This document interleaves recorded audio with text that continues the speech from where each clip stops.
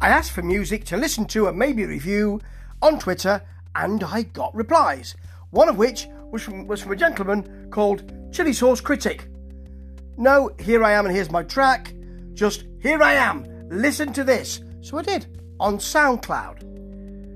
Which, because you've got a SoundCloud playlist, it's kind of like an album, isn't it? See, I'm old, so, but I do know about SoundCloud, yes.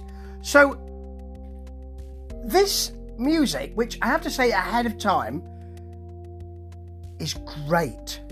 Reminds me of a band from 1989. Right, yes, I am seasoned.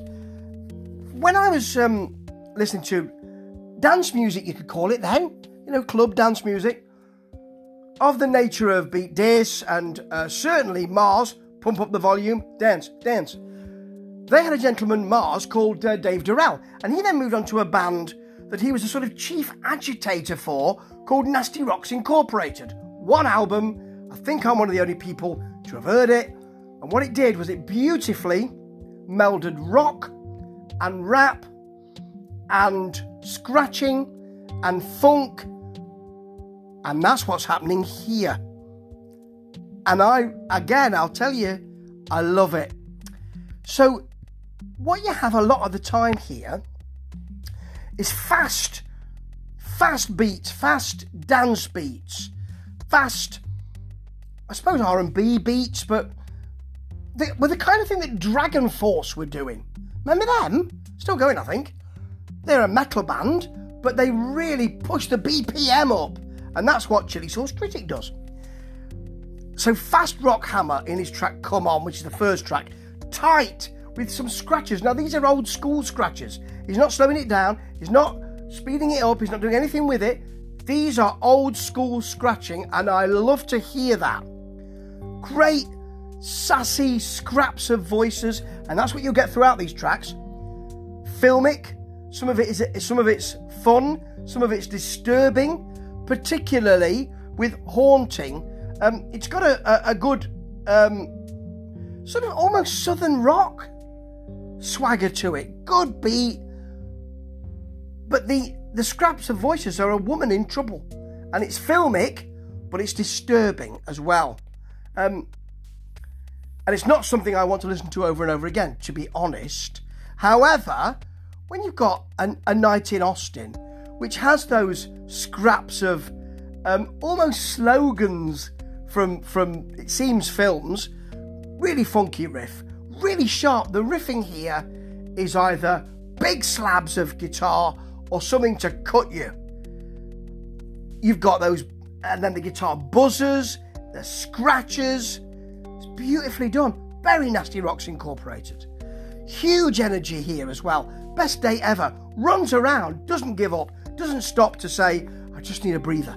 None of that. Scratching, fast, dancey beat, big classic rock riff. There is no fear with this music of a classic rock guitar. No fear that someone's going to say, shouldn't do that, because what should you do and what shouldn't you do in music?